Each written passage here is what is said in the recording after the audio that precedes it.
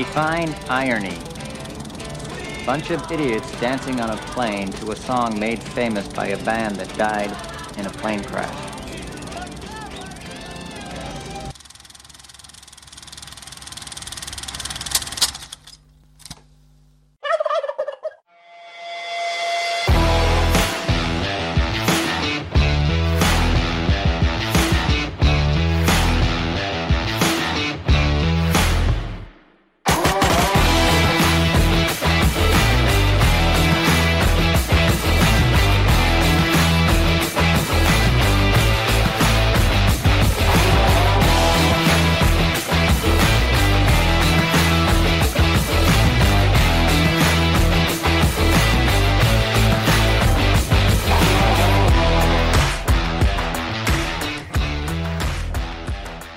Hey listeners, welcome to episode 23 of Not a Bomb Podcast.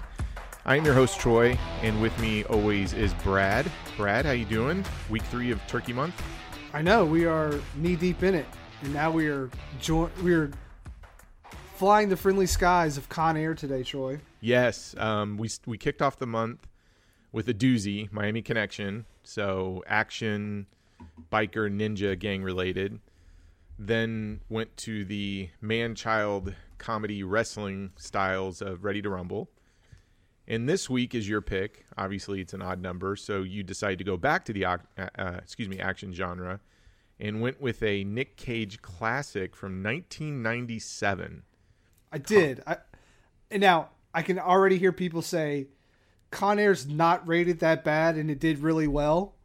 So how is it so good it's bad?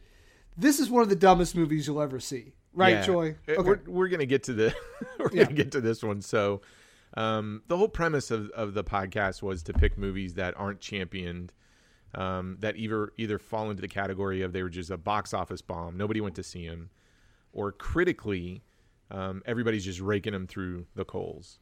So this one's kind of an odd one. You're gonna get into it in a little bit when we talk about the box office, but it's weird. This one critically, I think, didn't do so hot, but everybody does gravitate to a couple of the people in the film and say that because of them, it makes it a fun watch. Yeah. But this month specifically, we're trying to pick out films that are so bad they're good. And this one, I don't know if you call this a cheat day, because again, it's one of the dumbest movies you'll ever see in your entire life. So I think so. And we're going to get into that in a little bit. But hey, Brad, we got some feedback from last week's show. You want to read that, or do you want me to? Oh, you do it. I did bring my phone with me. So. Okay, no problem. So our good friend Kevin, who has been a listener from day one. Thank you, Kevin. Yes, and just a side note real quick. We've talked about Kevin before. I've known him for a long time. But he is in the military, and this last week, everybody celebrated Veterans Day. So a big shout out to Kevin, a big shout out to anybody who has served. We are very grateful for everything that you have done and continue to do for the safety of all of us. You're better than me. Yes, way better than both of us. So you know how we talked about man-childs last week? That would be me. I'm a man-child. Yeah, and I know a lot of people who are currently in the military or who have served, and I'm telling you, when you talk about their tenacity, their focus, just general being as a person, they are leaps and bounds ahead of both of us. So thank you to everybody. So, but real quick, Kevin sent in an email in reference to last week's podcast. He actually labeled the subject matter of the email as Sal Bandini, which is a character from Ready to Rumble. So it says, "Hey, Brad and Troy, I just wanted to let you know that there are more people out there who like Ready to Rumble." Did you hear that, Brad? People like Ready to Rumble. So he says, "I was out with some friends last night, and out of the blue, I jumped up and said, Sal Bandini, want to wrestle? And 2 people said they love Ready to Rumble. Then someone else started just spouting off lines from the movie. Love the show, Kevin." Well, there you have it, Brad. There's more than just Alex and I enjoy that movie. Thank you for your service, Kevin, but boy, that's a bad take. Oh my God, Kevin, do not listen. But to more Brad. importantly, thank you for your service. Yes, thank you for your service, and that is the appropriate take. And I'm happy that you like the episode, and I'm even more excited that you like Ready to Rumble. So Yeah. Troy, also, yes. tell me about that big brick you got this week. Oh yeah, thanks to you, no less. So this was a big week from a technology standpoint. So it was the launch of Xbox new console as well as the PlayStation. So I ended up, thanks to you, getting my hands on a big black box. I mean, it looks like a oversized brick. It's a big monolith. Yeah, the new Xbox. And I think you got one as well, correct? I did, and I was telling my wife, I said, for like the past 3 weeks, I've been really excited for the release. And I was like explaining it to her, just like, this year has been so rough. I mean, it's had some high points. Like I had a daughter that was born, and I had an anniversary that was just last week. But for the most part, this year has been kind of rough. Yes. So having something really dumb, a piece of technology to look forward to, that's a new toy, really kind of helped. And it just kind of really, made it nice to look forward to something. So to finally get it and it kind of being pretty awesome also helped too. So,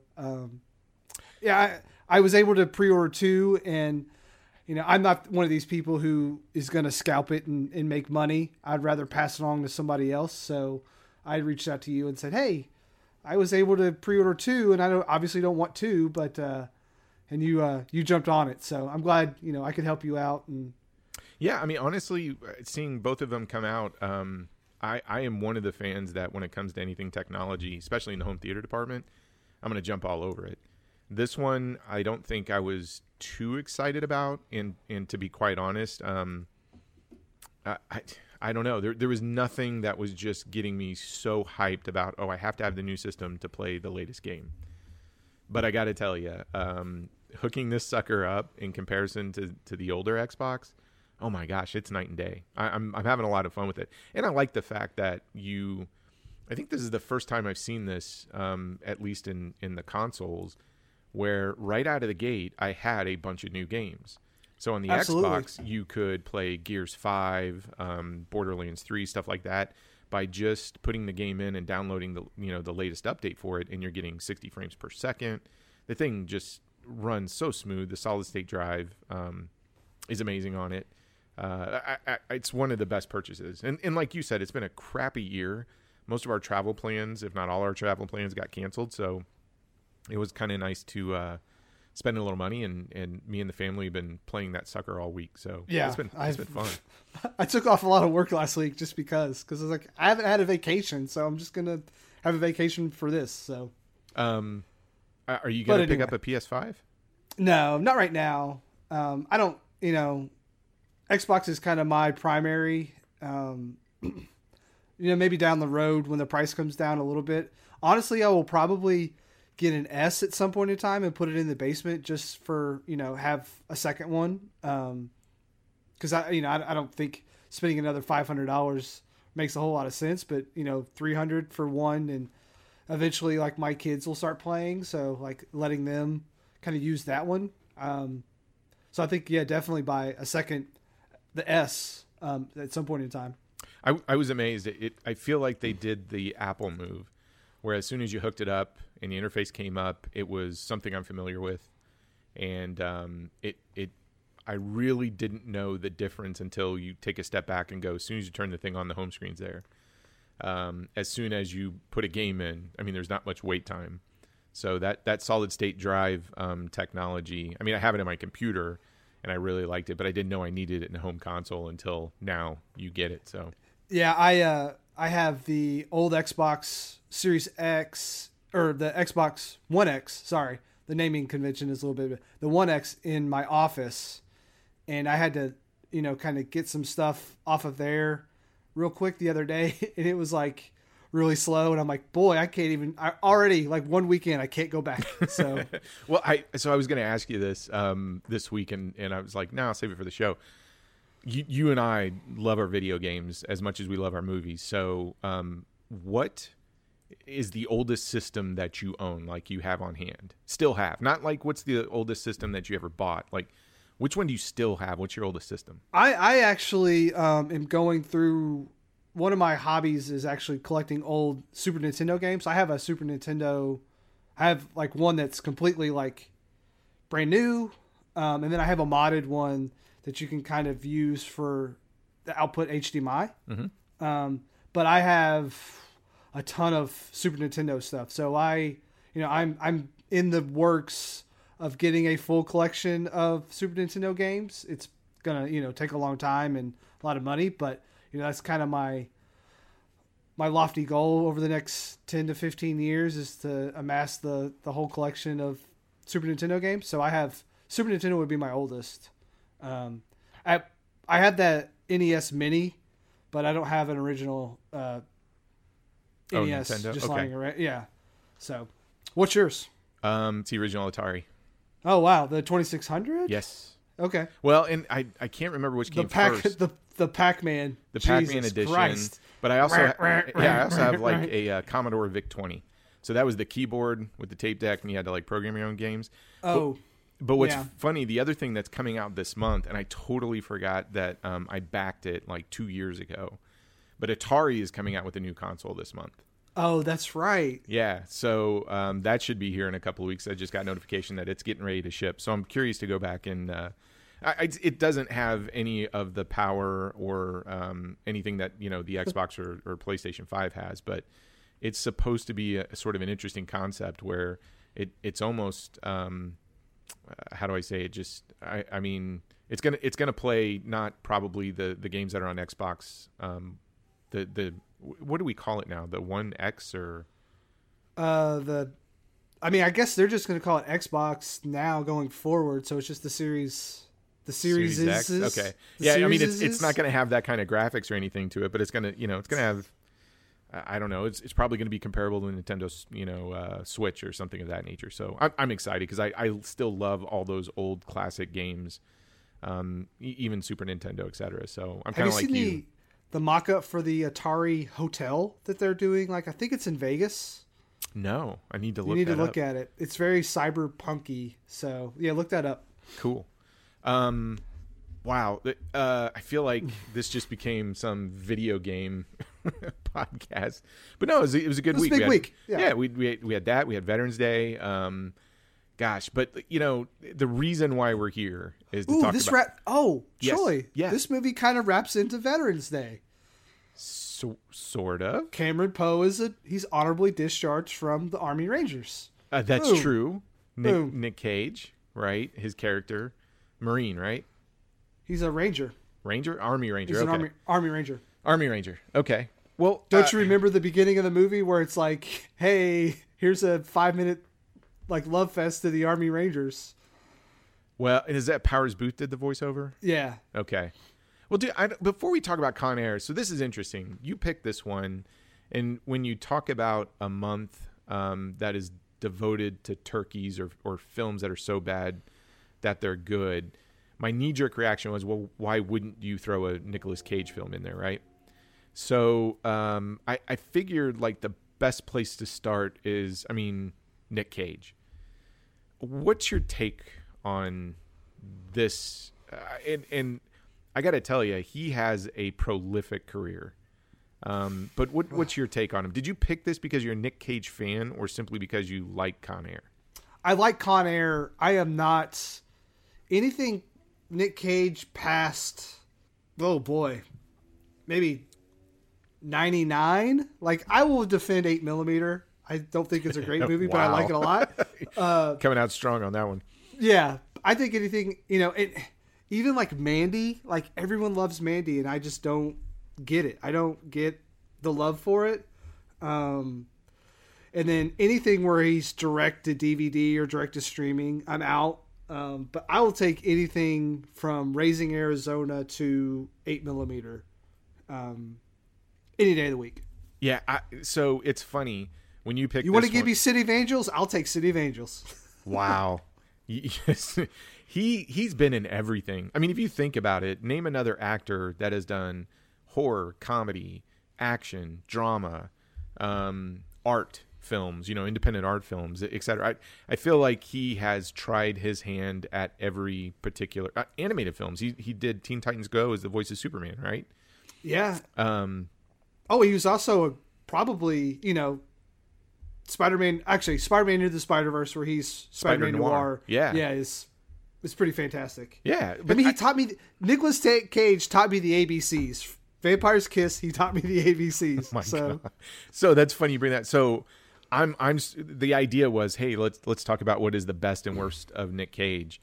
And what's funny is all week I've been talking about Nicolas Cage, and I don't think I knew this, or maybe I just wasn't paying attention, but I never realized how much my wife doesn't like Nick Cage.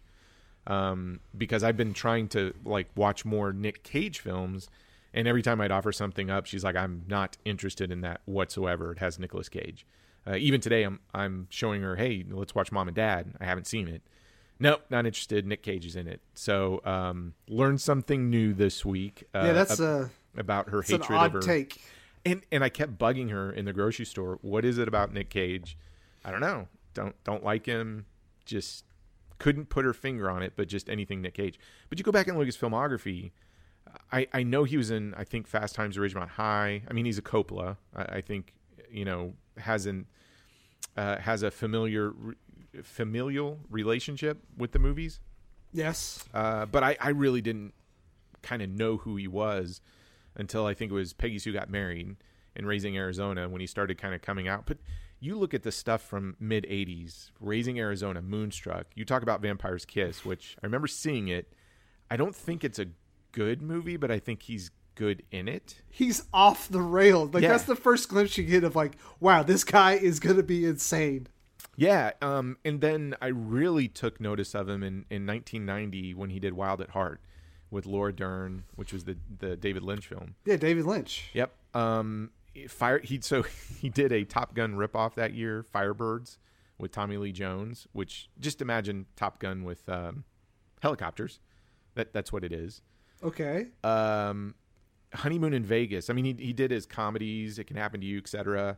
Have you seen Red Rock West? Yeah, I'm not. Okay, so that's 1993. So I know you and I are big film noir fans. Go catch that one. It's Nick Cage noir. It's fantastic. But then Guarding Tess in 94. I feel like late 80s all the way to early 90s is Nick Cage prime, because you get Guarding Tess in 94, which I think is an underrated film. The year that he won Academy Award for Best Actor for Leaving Las Vegas, he also did somewhat of another thriller noir, Kiss of Death, with David Caruso. Yep, I've seen that. And he plays the bad guy. He's really good in that. I think that's another underrated one. And then you get into this Nick Cage, the action star. The Holy Trinity, if you will. The Holy Trinity, The Rock in 96, Con Air in 97, and Face Off in 97. We'll talk about the release of Con Air and Face Off in a minute. The Rock, are you a fan of that one? Absolutely. I think Stanley Goodspeed all terrible. the way. That one is terrible. It's terrible. I love it. Sean Connery couldn't save that. Ed Harris couldn't save that film. Nope, it's terrible. Okay. Look, I'm just when you get to the car chase scene in San Francisco, and then you get I'm gonna push old women and people in wheelchairs. I mean, it's is that so Michael Bay? cliche. Is that Michael it's Bay's Michael best Bay. movie? No. Is that his best movie? His best movie? Mm-hmm. Oh, I'd watch Bad Boys 1, 2, and 3 over The Rock any day. Okay. Yeah. Okay. I found The Rock not so good, but Bringing Out the Dead. He worked with Scorsese in 99. He's worked with a lot of top tier directors. Yeah. I mean, if you're in the business for that long, you are, of course. I mean, you're going to stumble across a great director. Yeah. Adaptation in 2002. He gets nominated again for Best Actor. I think Chris Cooper won that year for supporting. And then National Treasure in 2004. So what's funny is I'm going through this filmography. In 2004, National Treasure, I think, kicks it off. So I just realized from 2003 to 2006, I didn't see any of Nick Cage's movies in here. Matchstick Man. I've never seen National Treasure 1 or 2. You haven't? No. Have you never watched cable TV before? I know, but every time I see National Treasure come on, I look at that and I go, it's not for me. It should be, because I love Indiana Jones films and it looks like an Indiana Jones clone. But it's as black sheep younger brother. Yeah, I mean, But, I'm yeah. looking at it. I'm adaptation in 2002, and I don't think I caught another Nick Cage film until 2007 when he did Ghost Rider, which was his foray into, comic books. Kick-Ass in 2010. He did... He's good in that. Okay, Yeah. he's good in that. Season of the Witch in 2011 and Drive Angry in 2011. I kind of like those two to a certain degree. I'm not going to sit here and rep and say they're fantastic. They're just... If National Treasure's on and Drive Angry... I will is on watch it- I Drive Angry. I'll all watch Drive 100 Angry, times I've even though I watched haven't it. seen, Then the sequel to Ghost Rider, Spirit of Vengeance, which is infinitely better than the first one, I think. Is that the one where he pees fire? Does he pee fire? in Yeah, the it's second done by one? the directors who did Crank. So if Crank, you like yeah. that style of film. And then I don't think I watched a Nick Cage film from 2012 to 2017. He had 18 movies come out during that time period. This guy is always working, man, paying the bills. I will say I saw that movie Outcast that he did with Hayden Christensen? Hayden Christensen. How was it? Oh boy, oh boy, that movie real bad, Was real that- bad, but it's almost worth it.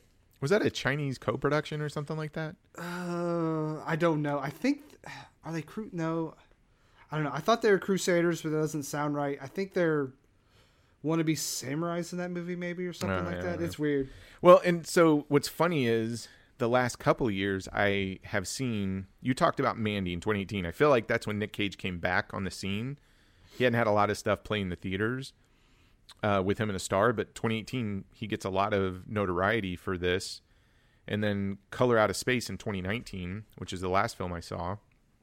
And today I just had an interesting, because here's the thing with Nick Cage. You put Nick Cage in a film and you talk about Vampire's Kiss, you get like an actor who is a bit Looney Tunes, right? I mean, that's his shtick for the most part, wouldn't you say? Yeah, he's more Animaniac, I think. Animaniac, okay. Yeah, Versus Looney Tunes, okay, I'll give you that. yeah. So I thought it'd be interesting because the movie that made me kind of go, oh, Nick Cage was Wild at Heart from 1990, because that's when he sings a couple of Elvis songs in there. He's a fantastic singer on top of that. And that movie is pure David Lynch. So I thought, well, I want to watch that. And, that's Nick Cage in the 90s, right at the beginning of the 90s. And I wanted to watch something recent that I hadn't seen before. So I watched Mom and Dad from 2017.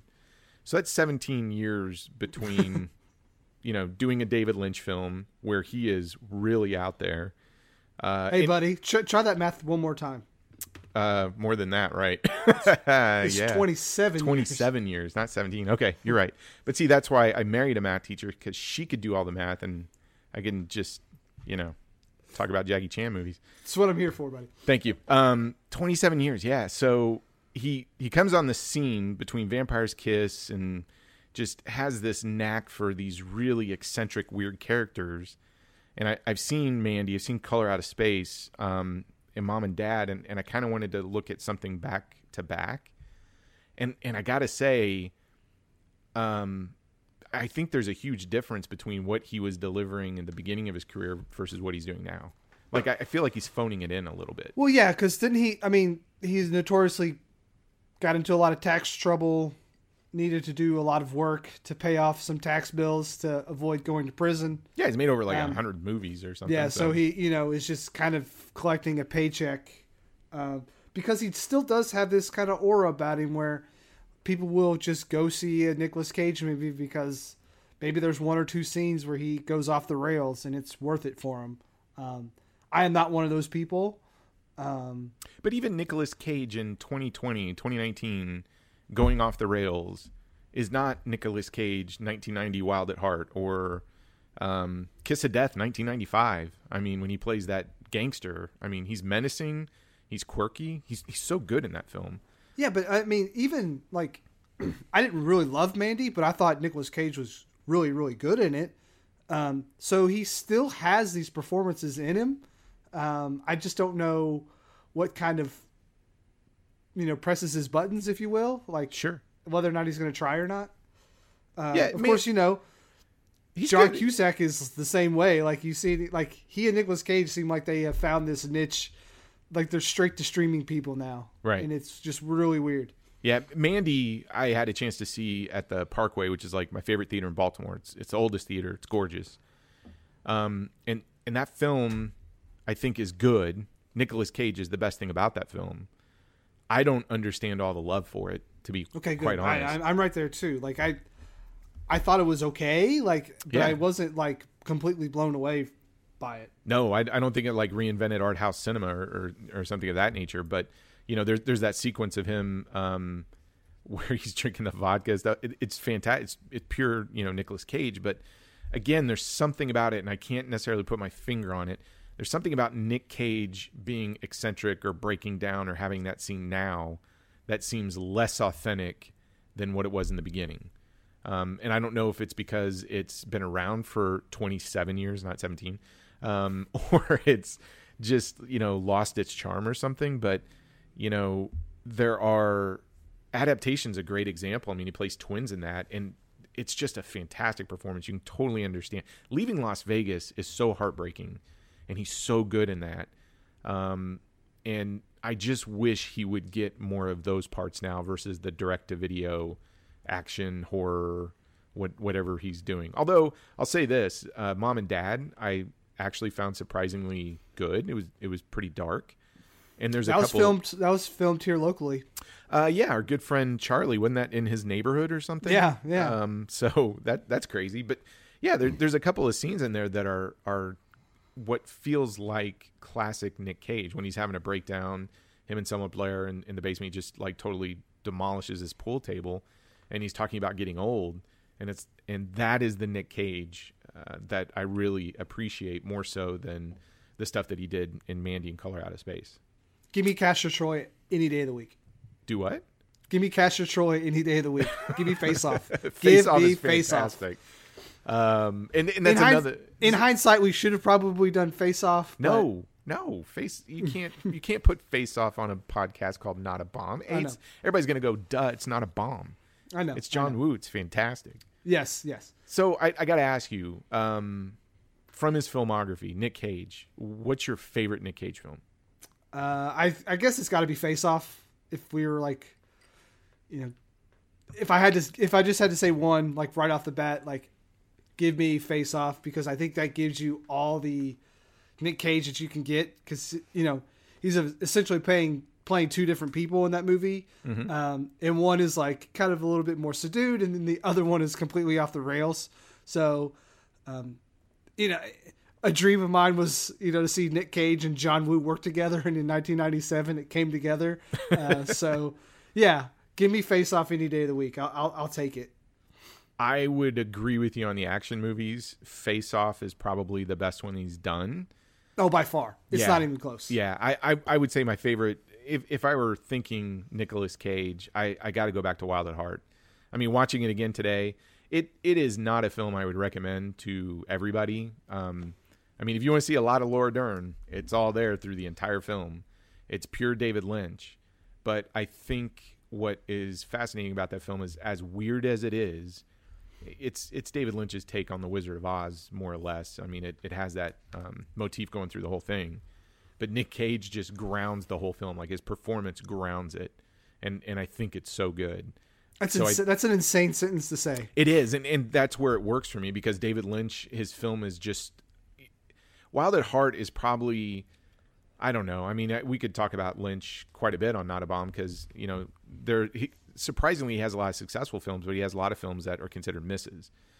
But the thing with David Lynch is you put Nick Cage in there, and he is a bit out there from his character Sailor, but his relationship with, you know, Laura Dern's character grounds the whole film, and it adds this believability to it. And the fact Nick Cage can sing really well Elvis songs was still surprising after 27 years.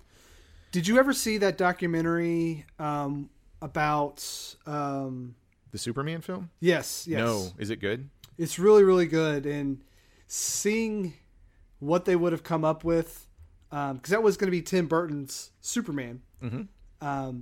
And for people that don't know, Nicolas Cage was going to be Superman, and he is a avid fan of Superman.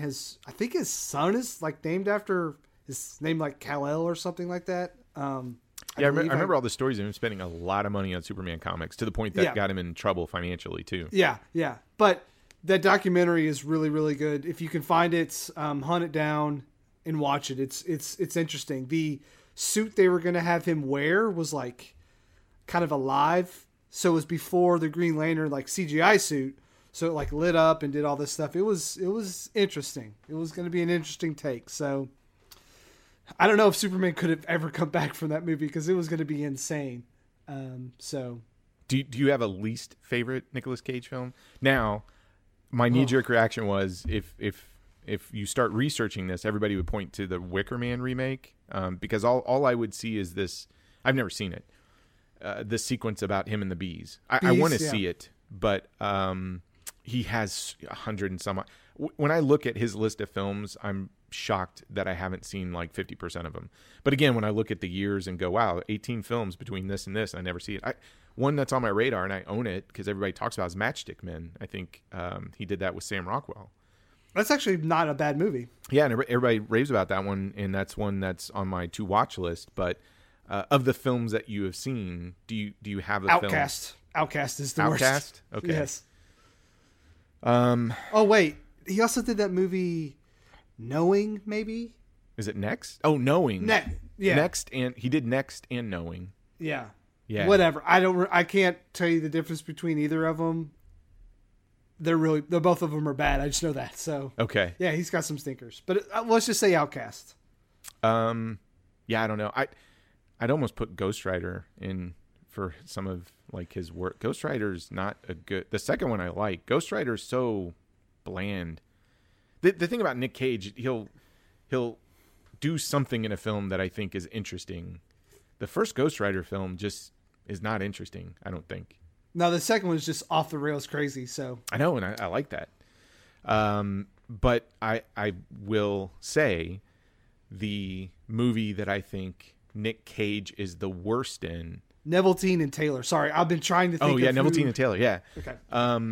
So if I had to pick the film that is the worst Nick Cage performance, is going to be the one we're going to talk about tonight, 1997's Con Air. Okay. Are you ready to get into it? I am, now that you say that. Okay. So Brad, this one's interesting, and I didn't even realize this until you brought it up, but this came out in 97. 97, And he June had of two 97. action movies come out in 97. One we already talked about, Face Off, right? So Con Air, Face Off. Con Air comes out at the beginning of the month. Face Off comes out at the end of the month.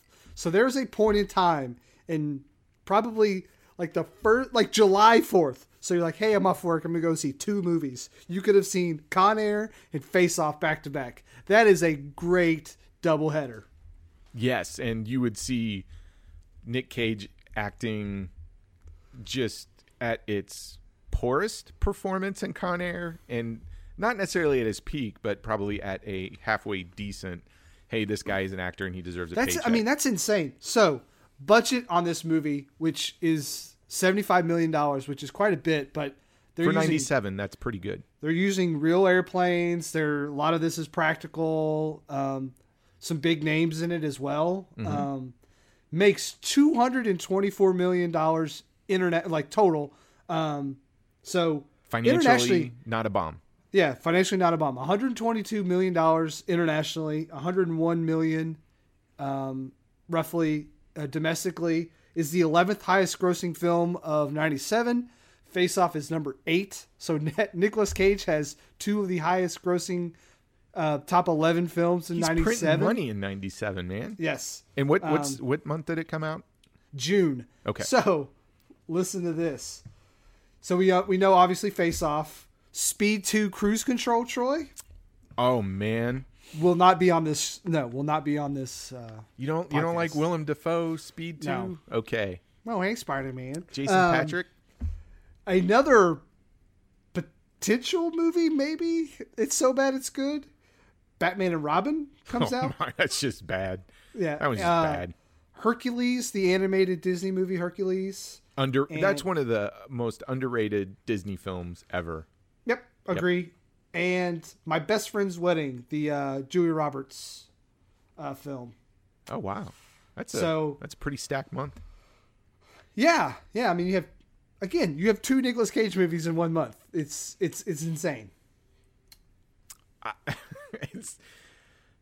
It kind of is interesting that if you look at his filmography, he goes from winning an Academy Award in '95 and says, you know what, I'm turning the corner and I'm going to be America's action hero. And does The Rock, Con Air, Face Off. And he does. And all three of those films are bang. I mean, they make tons of money. Then follows that up with Scorsese's Bringing Out. I almost feel like after winning the Academy Award, you would go and do Bringing Out the Dead in '99 with Scorsese. But he's like, nope, working with Michael Bay, Simon West, John Woo. Boom, boom, boom. And so good transition. One of those directors does not fit in with the other two. By the Well, way, that's the guy who directed this one, right? Yeah, I know. Simon West. I totally forgot about director Simon West. So this is, I believe, his first... How could you remember the guy? I don't he's know. Done... Yeah, his first major film. Wait. What? Time out, though, Troy. Yes. Time out. Okay. What did he do? What did he do? What did Simon West do? What did he do? Oh, He yes. directed a music video. Before this. Maybe the greatest music video of all time. Maybe the greatest song of all time. I must Troy. have missed this one. What did he do? Never Gonna Give You Up. Of course he did. Yes. Okay. Yeah, I was So just looking at his maybe Simon filmography. I West don't is know the why. greatest director of all time. He could be. And every time I hear that song, I did not just rickroll you. It is the truth. I know. He but directed that video. Every time I hear that song, I remember that road trip we did with you, me, and Charlie, and you played that damn song over and over again. It was only like 85 times. Okay. Anyway, that was torture, dude. So starts off film career, not music video. Does Con Air '97. I was just going through some of his filmography. General's Daughter in 1999, which I think Sucks. is with Travolta. Yeah, well, it's not so good. Yep. Then another high-profile film, Lara Croft Tomb Raider in 2001. Did the first one. The first one's okay.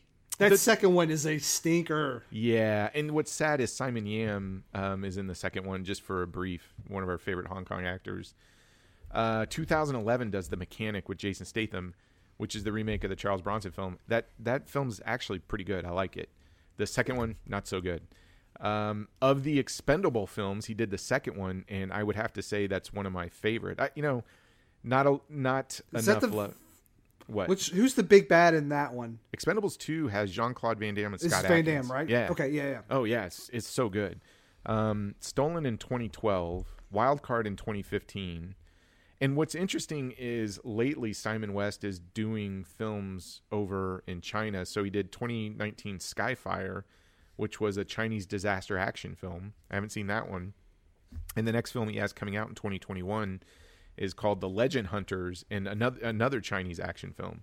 So he has, for the most part, just transitioned over there, and the last couple of movies he's done have been for the Chinese Hong Kong market. I can probably tell you, just based on what I know about Skyfire, I'm not checking these out. I don't know if you are. I'll pass. The other, Unless they magically show up on my doorstep or something like that. Yeah, no, I'm not sending you those.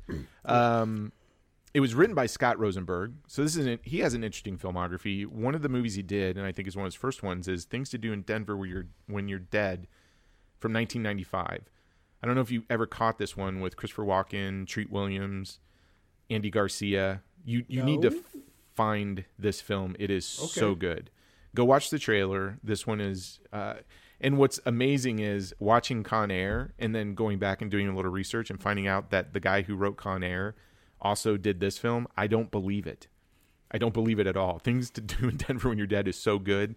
Con Air not, from a dialogue he also standpoint. wrote one of my favorite movies. Which one's that one? High Fidelity. Yes. This guy's weird from a writing perspective. I mean, I don't know how you feel about movies in general. I feel like it starts with the script. You have good dialogue, you have a good premise, good story. Director comes in, puts in the visual flair, makes it interesting.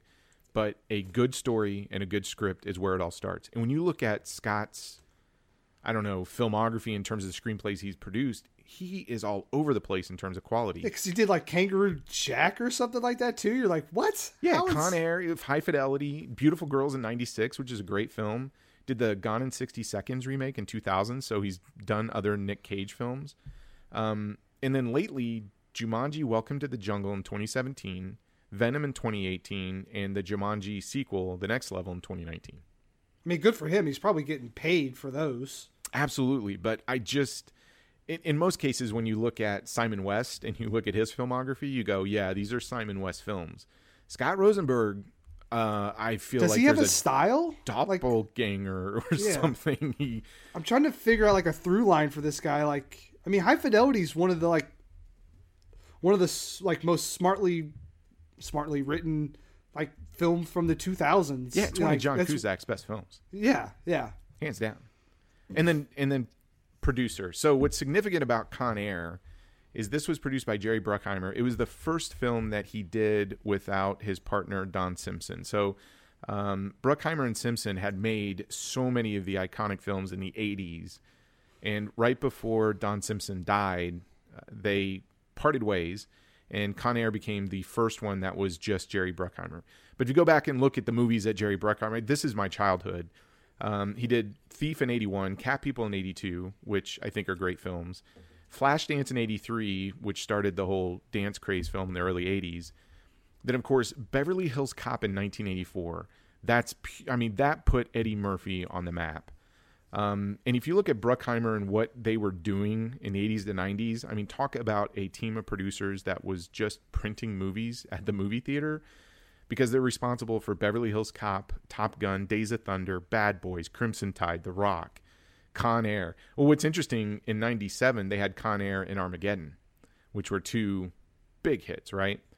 Enemy of the State as well. Yeah, and of course they have some financially successful ones like Pearl Harbor in 2001, who, that one's a stinker though.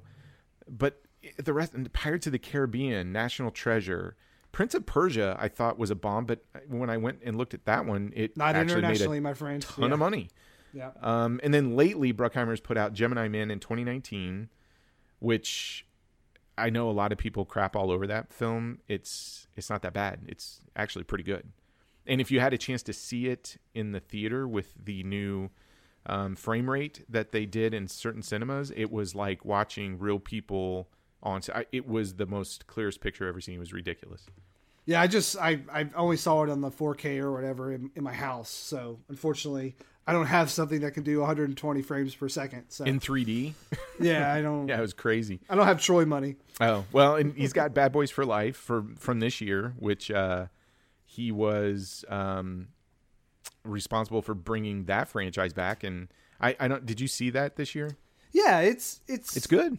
Yeah. I was actually really surprised how much I enjoyed it.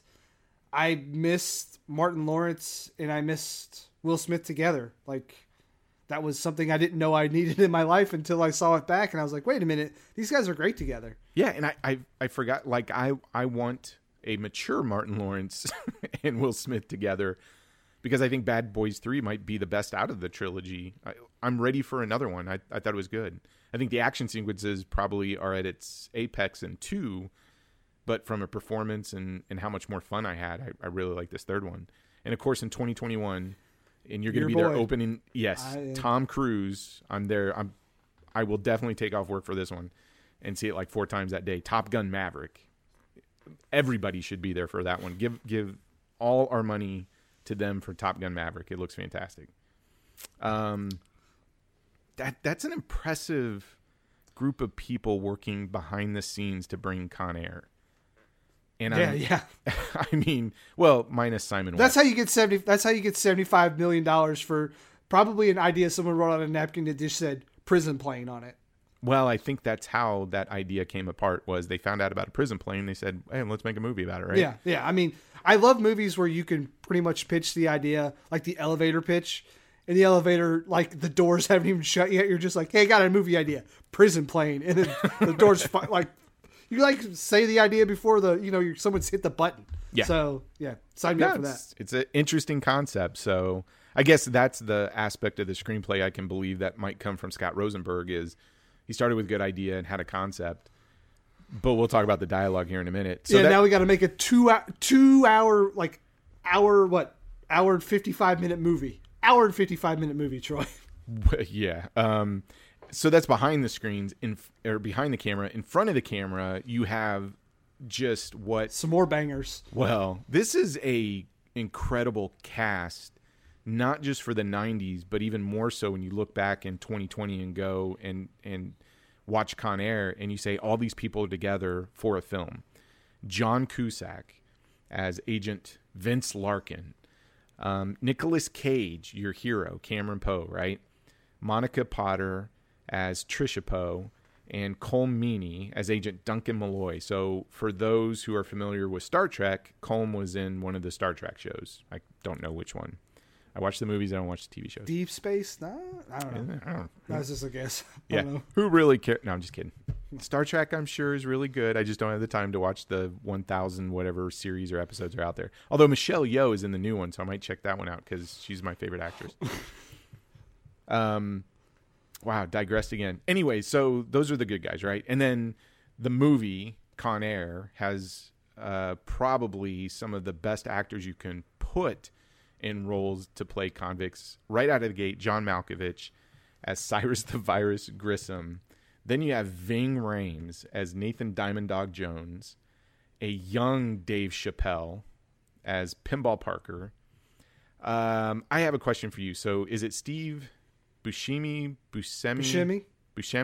Yeah. What's funny is when you come out here on the East Coast, the first place I'm going to take you to in Philadelphia is Eastern State Penitentiary.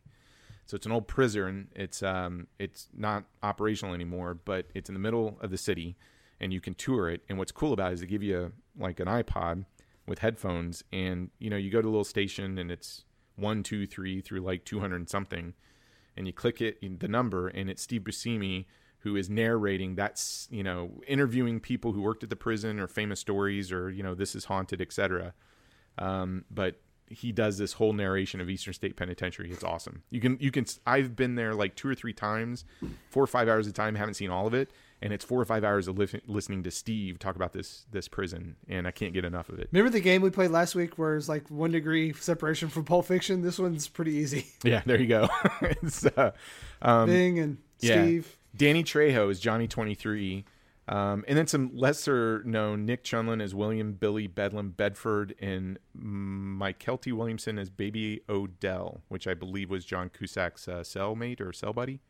Nicolas Cage's cell buddy. Nicolas Cage. Yeah, I'm sorry, not Joker. Yeah, You're right. He was Bubba from Forrest Gump. Bubba from Forrest Gump. Exactly. So before we get into talking about our thoughts on the film, I thought some of the information about the movie was kind of interesting. So this movie was nominated for a couple of Academy Awards. Did you know that? I did. So best song, maybe? Yeah, best song, and I think sound design. The LeAnn Rimes song? Yes. So interesting thing about that. So How Do I Live was nominated for both the Academy Award for Best Original Song and the Razzie Award for Worst Original Song. So the Razzies take place at the same time as the Academy Awards. So the Academy Awards are just as prestigious. Yes, and they're saying these are the best films that we've put out. The Razzies are over here and saying these are the worst films you've put out with the worst actors and everything else. So the song How Do I Live was nominated for the best that American movies had to offer that year, as well as the worst. And the film, though, did win the Golden Raspberry Award for Worst Reckless Disregard for Human Life and Property. So that was the 18th Golden Raspberry Awards. It got that special award, which I agree with. I mean, if any movie from 97 was going to win it, it was going to be Con Air. The other thing I liked about this one was John Cusack allegedly dislikes his film so much that he refuses to be interviewed about it. He hates this thing. I don't get it. Really? I mean, he's not like he's good in it. Like he's okay. I mean, he's walking around in his sandals in an dude. That film. suit. If Barack Obama wore that suit, Fox News would go insane. Yes. That brown suit, boy. Woo. Yeah, and I told you this, and you were all excited about it. The original runtime for this, and I think the version that I watched on Blu-ray was 1 hour and 55 minutes, and I think that's the version you watched too, right? Yes. Okay.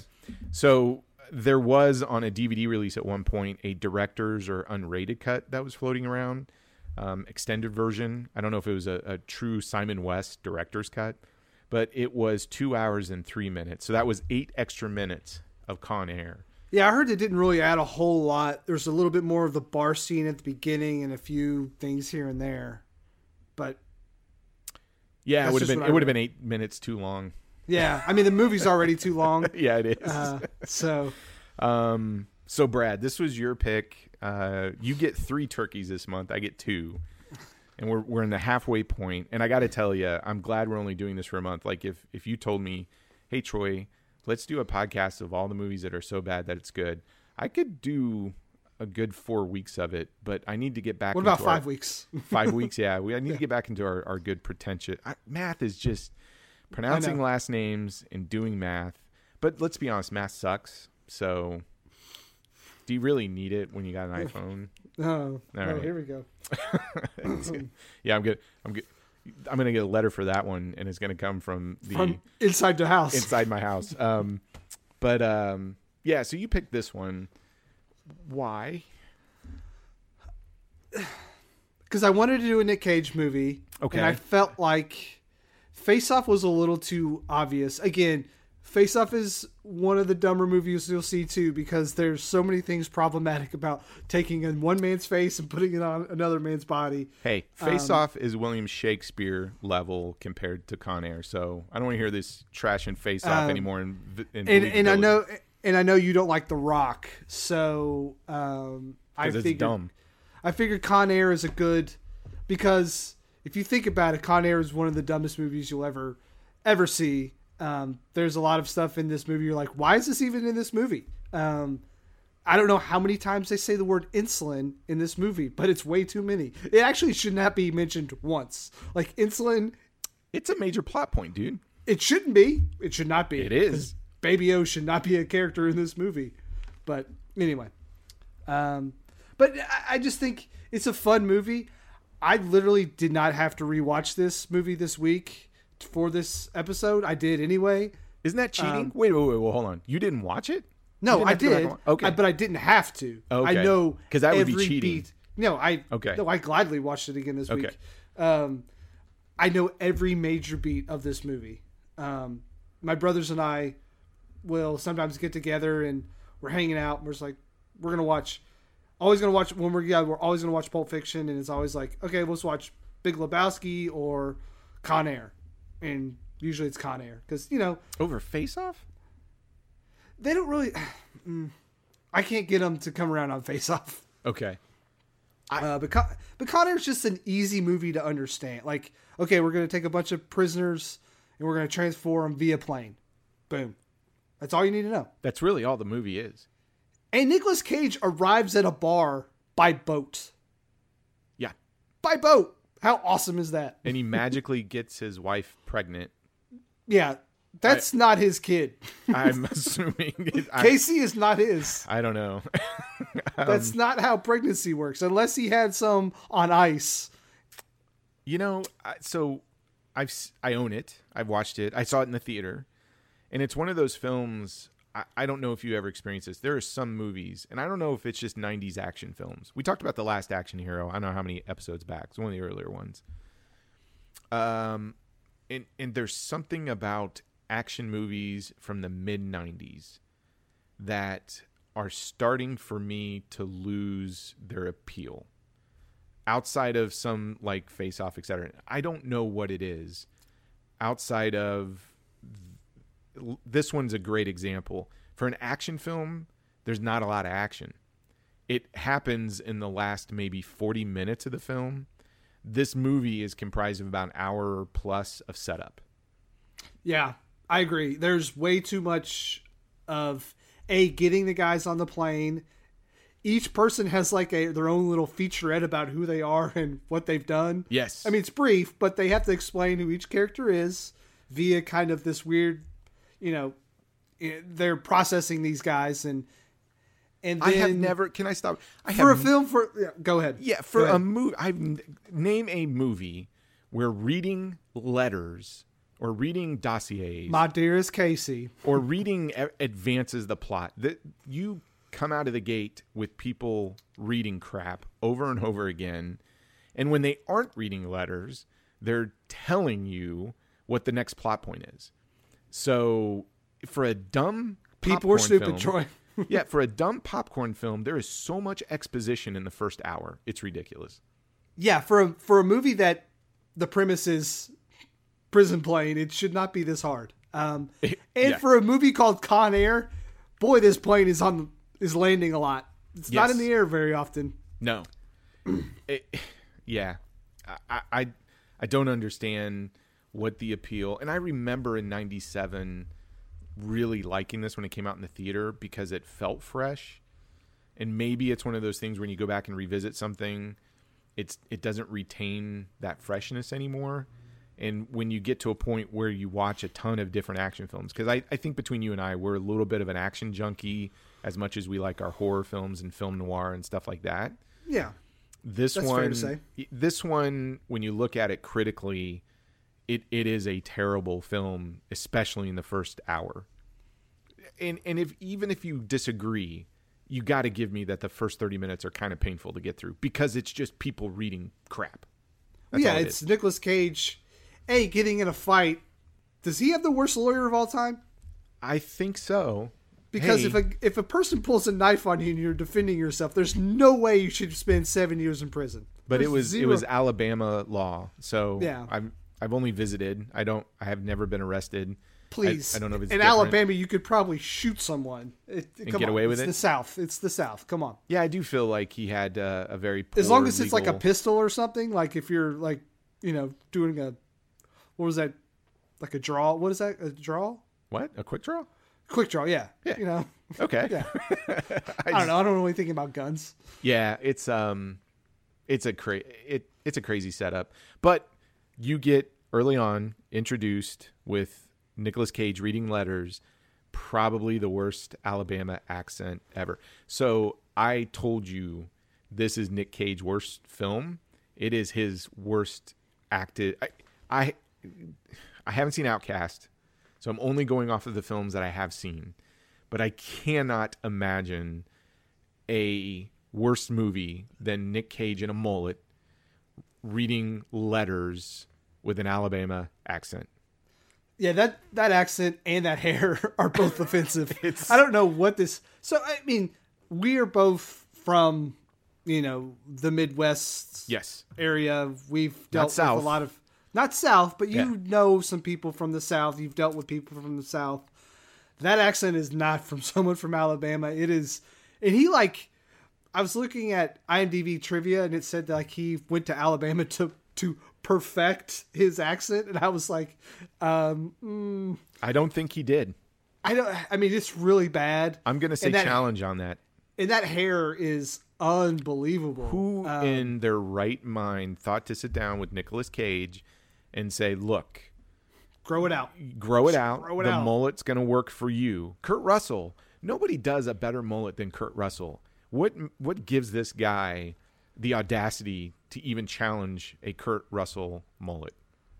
I don't understand that. I mean, Nicolas Cage does look good. Like, he's very muscular in this movie. He's very, action star-ish. You wouldn't know it because all you're doing is staring at that mullet, and then you're closing your eyes because your body is cringing from that Alabama accent, so you don't even know if this guy's jacked. And they have a part where he walks out of the bus and his hair just flows in the wind. Everyone knows the GIF. The GIF is when he's Nicolas winking. Cage. Yeah, just the hair just blowing in the wind. You're like,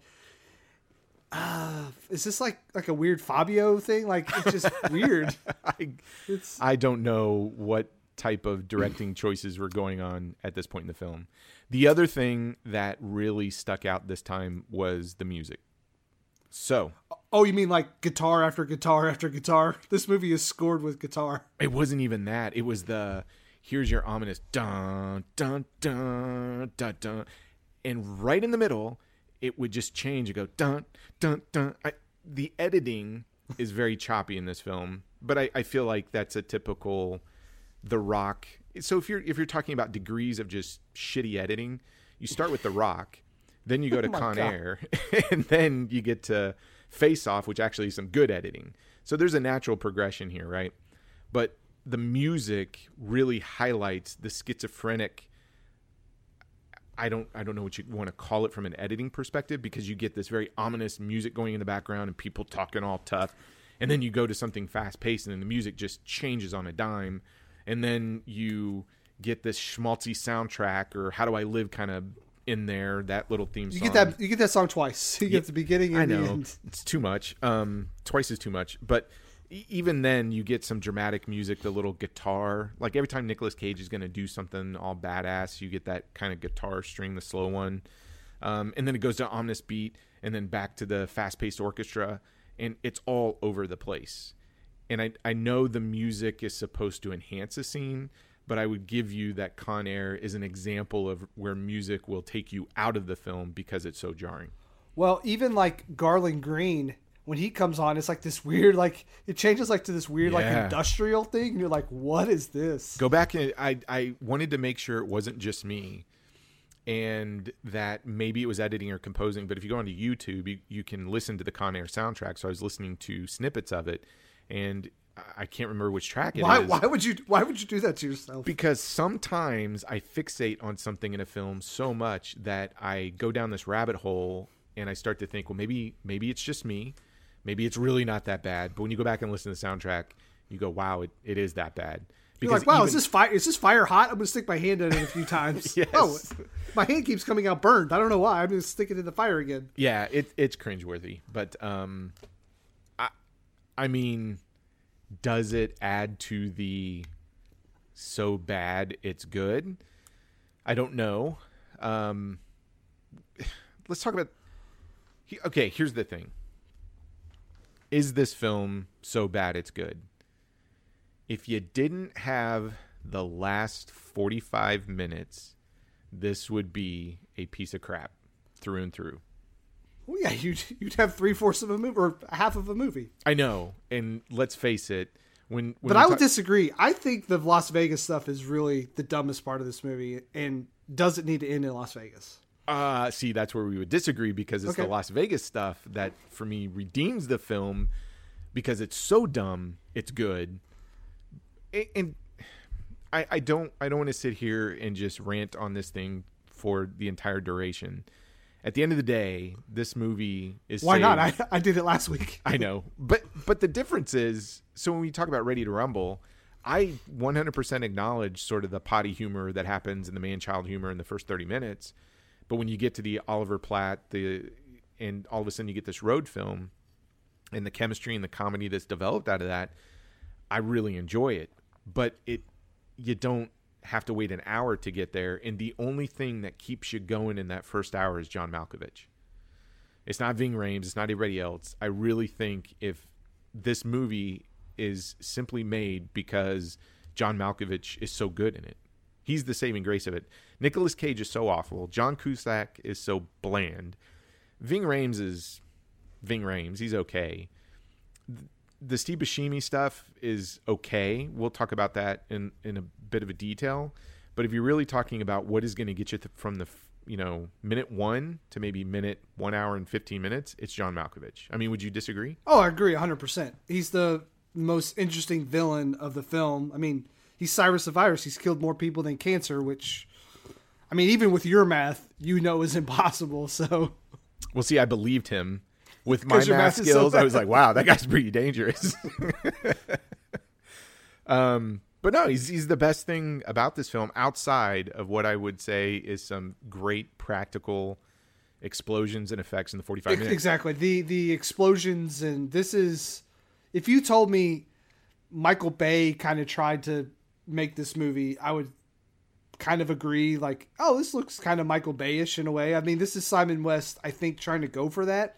But this is a good example, of a producer saying, hey, I'm making movies over here. I need you to blow it, and I need slow motion, and I need that mullet to just flow in the wind. Yeah. I need Nicolas Cage to do these amazing roundhouse kicks in slow motion, and he delivers it. And he delivers the Billy Bedlam fight where they're fighting underneath the plane is the most awkward fight scene I've ever seen in my life, because they're both kind of like hunched over because they're, it's like they got like 4 feet of clearance and they're like ducking down. I'm like, this is not where you want this fight scene to take place. It's so awkward. I agree, but in a more competent director or fight choreographer, I mean, think about how many fight scenes that we've seen in Hong Kong films where that would have been a pretty amazing fight sequence. Think of the train sequence in Drunken Master 2 or Legend of the Drunken Master. I was just thinking that, Troy. Yes, when No, Jackie I wasn't. Chan and Lar Carlone are fighting underneath the train with a staff and sword, and how exciting that is, versus the same kind of confined spaces, and it's two guys rolling around kind of bumping into each other and slapping each other until one accidentally falls on a pole. That's the difference between Hong Kong action cinema and 90s American action cinema. So folks, just watch those two and you'll understand. Stay away from American action films in the 90s and just look at the action stuff. And I'm just saying, go look at the Hong Kong stuff in the 90s versus this stuff. Come on, man. I know, but that's a big ask. I know. There's subtitles. What about the dialogue? So, What about the dialogue? What are you talking about? The dialogue is terrible, Troy. It's terrible. yeah, it's cheesy, but not in a good way. I'm trying to think of. So you get stuff that I rolled my eyes so hard I thought they were gonna fall out of their sockets at the scene where his buddy Bubba is dying after being shot. Well, he's not dying. I mean, Why does he not die? Why does he not die? because the insulin saved him from bleeding or something. I don't know. But So you get that, go ahead. yes, We you need get this dramatic possible death scene, and as you know, he's slowly fading away. He's talking about I don't know if I believe in God and blah blah blah. And Nicolas Cage's response was, "I'm gonna try my best." Here it comes, Alabama everybody. accent. Are you ready? Well, I'm gonna show you God does exist. That's actually not bad. That's not bad. and you know, you get this sense of, okay, the power of Nicolas Cage's mullet is going to convert this atheist divine. into Christianity. It's divine. Out of that line. It is so horrible. It's Jesus terrible. had long hair too. I Troy. know, but And Nick Cage had long hair, so therefore, maybe Nick Cage is Jesus. I guess you In get this some other movie. stuff like, sorry, boss, but there's only two men I trust. One of them's me, the other's not you. So my question is, who's the other guy? I don't know. Well, because at the end of the movie, he does say he trusts three guys. But I want to they know who shake- number two is. I don't know. Is it Baby Odell? Is that the other guy? Maybe. I don't know. Maybe. Some witty. This is what constitutes as witty banter. So But John- did you read Roger Ebert's review? No. What did he say? He liked the witty banner. This witty banner, Brad, when Johnny 23, played by Danny Trejo, Oh says, God, the 600. "Do you know what I am?" And Cameron Poe says, "Ugly all day." that type of witty banter. Yeah, Roger Ebert gave 3 out of 4 stars to this movie. My God, and he's Like my the wit. favorite. He's my favorite critic. He's everyone's favorite, and he's got more misses than hits sometimes. I but- guess. But I will say, so you talked about Ready to Rumble. The thing that made you laugh out loud was the Michael Bolton joke. Which Did you go back and listen to the joke? still, yes, I did actually. Did you laugh? I Did you laugh? Well, Okay. I'm laughing now because I'm in my head. I'm sitting there picturing you watching a scowl Ready on to my Rumble with a face. scowl, just like crushing things. And all of a sudden, the Michael Bolton joke comes out, and your reaction would be like, you know, that's it, because your laugh is always right. Shut up. It is. So, but the thing that made me laugh out loud, and it's my favorite piece of dialogue through the entire film from Steve Buscemi, is when he says, "Define irony. Bunch of idiots dancing on a plane to a song made famous by a band that died in a plane crash." I thought that was hilarious. Yeah, Leonard Skinner. Yeah. Yeah. I mean, not all of them died in a plane crash. But, Oh, I know, some but of I them, thought that was funny. Yeah, yeah. My question to you is, was this movie screen tested to death? It had to be.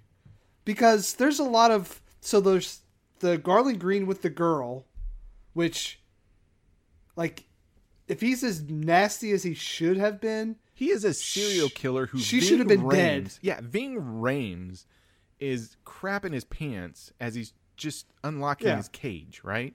So he should have like eaten that girl's head or something like that. He should have taken her face off and worn it back onto the plane. Yeah. And was like, hey guys. But no, she waves at the plane. It's like, bye bye. And you're like, he takes the Ken doll or something with him, right?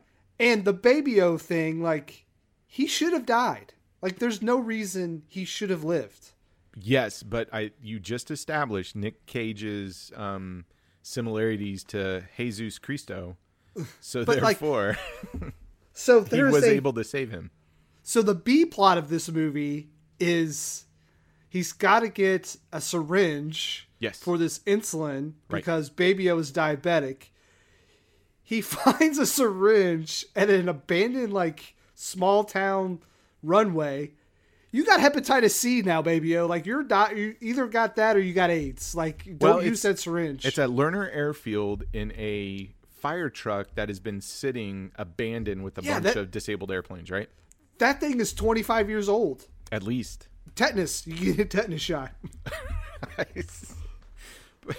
Again, he's Nicolas Cage with a mullet. He's going to save people. I don't know what to tell you. Well, so you talk about the test screening. I wonder how many jokes are on the editing room floor, because I feel like this was meant as a very, hey, let's go through the action quips, right? And you're supposed to find all this humor within these exchanges between Nicolas Cage or the convicts or something else. It's supposed to be very menacing, but it's that same kind of thing. It's very Schwarzenegger-like. Yeah. You know, I let them go. Stuff like that from Commando.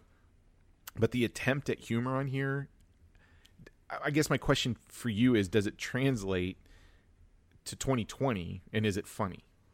I know it's hard for me to separate this from seeing it so many times in the 90s and even the past few years, and kind of the nostalgia I feel for it. I mean, it's not I wouldn't say it's a funny movie.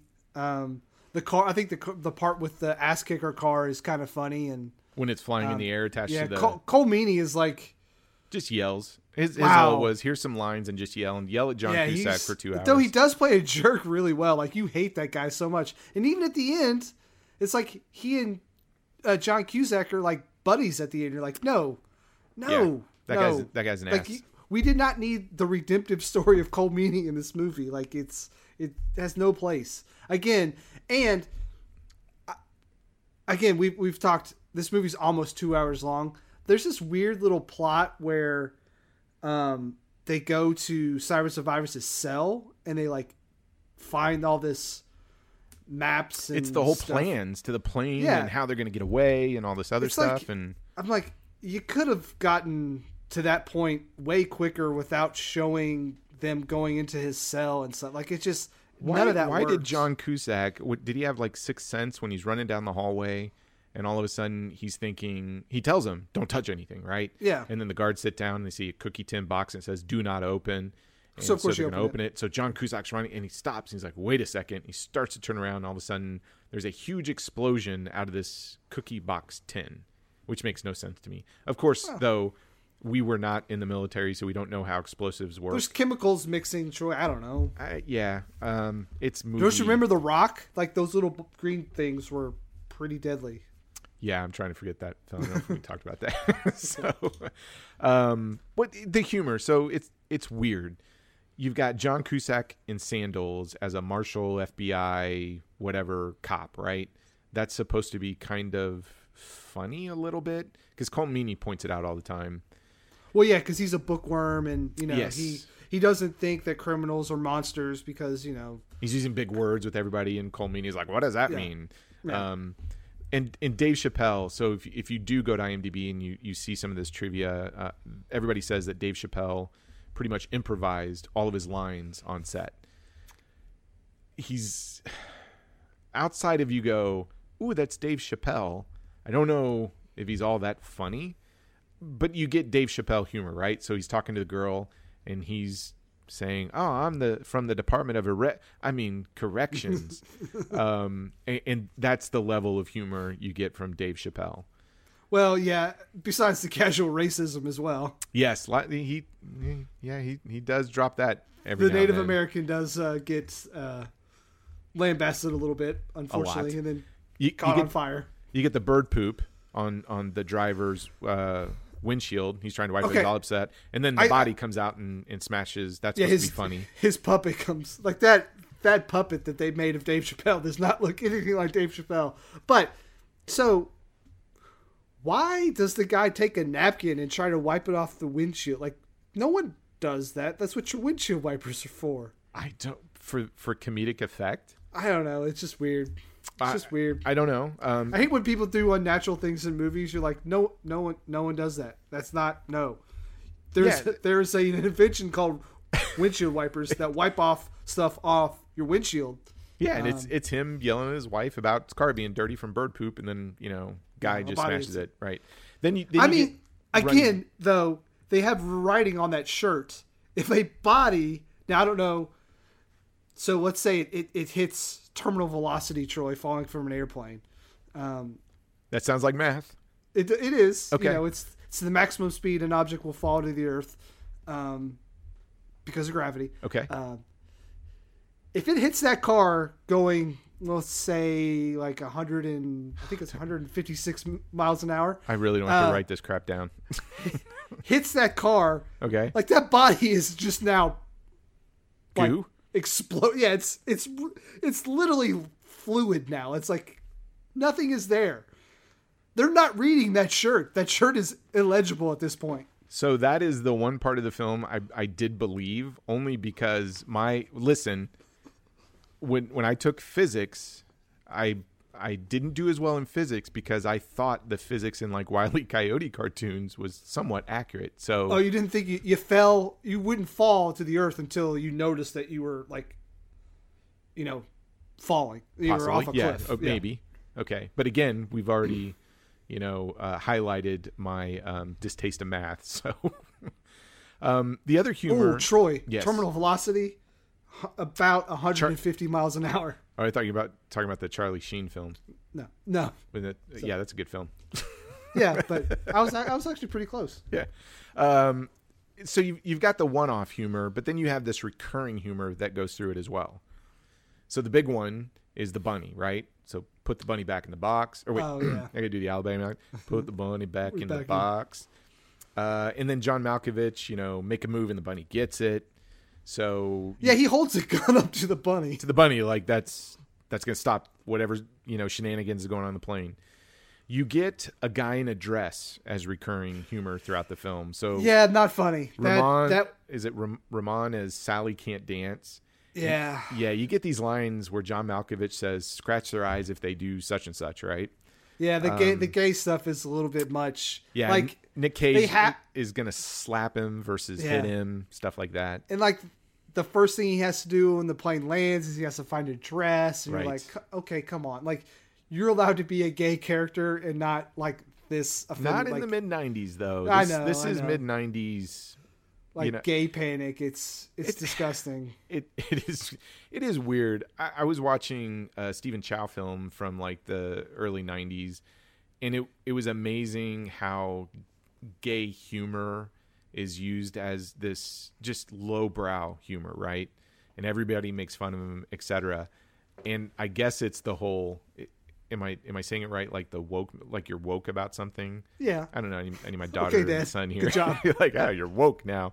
But I totally get it when you go back and look at some of these films in the 90s when they use that.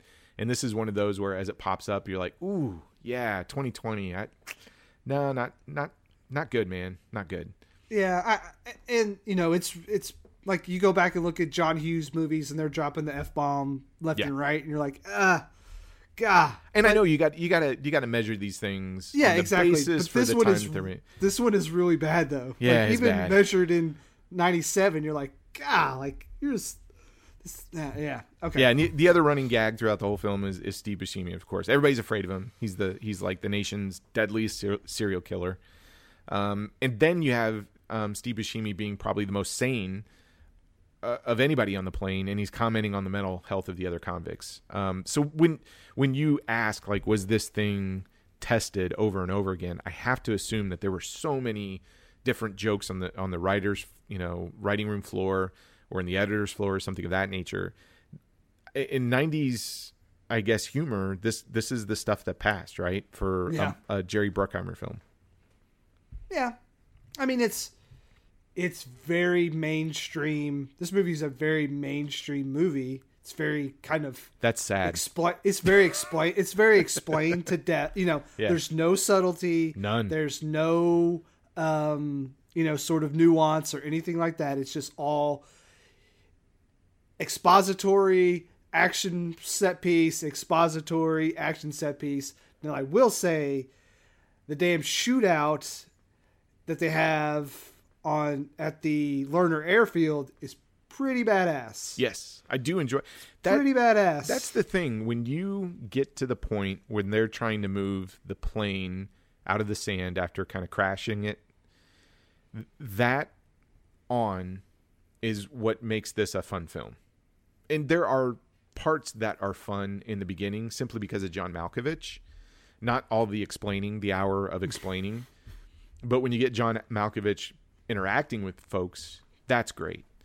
Then you get to probably that last 45 minutes of the film, it really becomes an action film, which is weird because when people talk about Con Air, and I have the same kind of thing too, Con Air being this big action film, there's really not a lot of action at all. It's kind of like a heist film in the front part of them just taking over the plane, but then it's over, and then it's a bunch of witty dialogue exchanges between the convicts and them trying to, pass on as guards and all this other stuff. And once they get to that Lerner Field and you get them getting into the shootout and all the Vegas stuff, then it becomes what I would consider a proper Bruckheimer action film.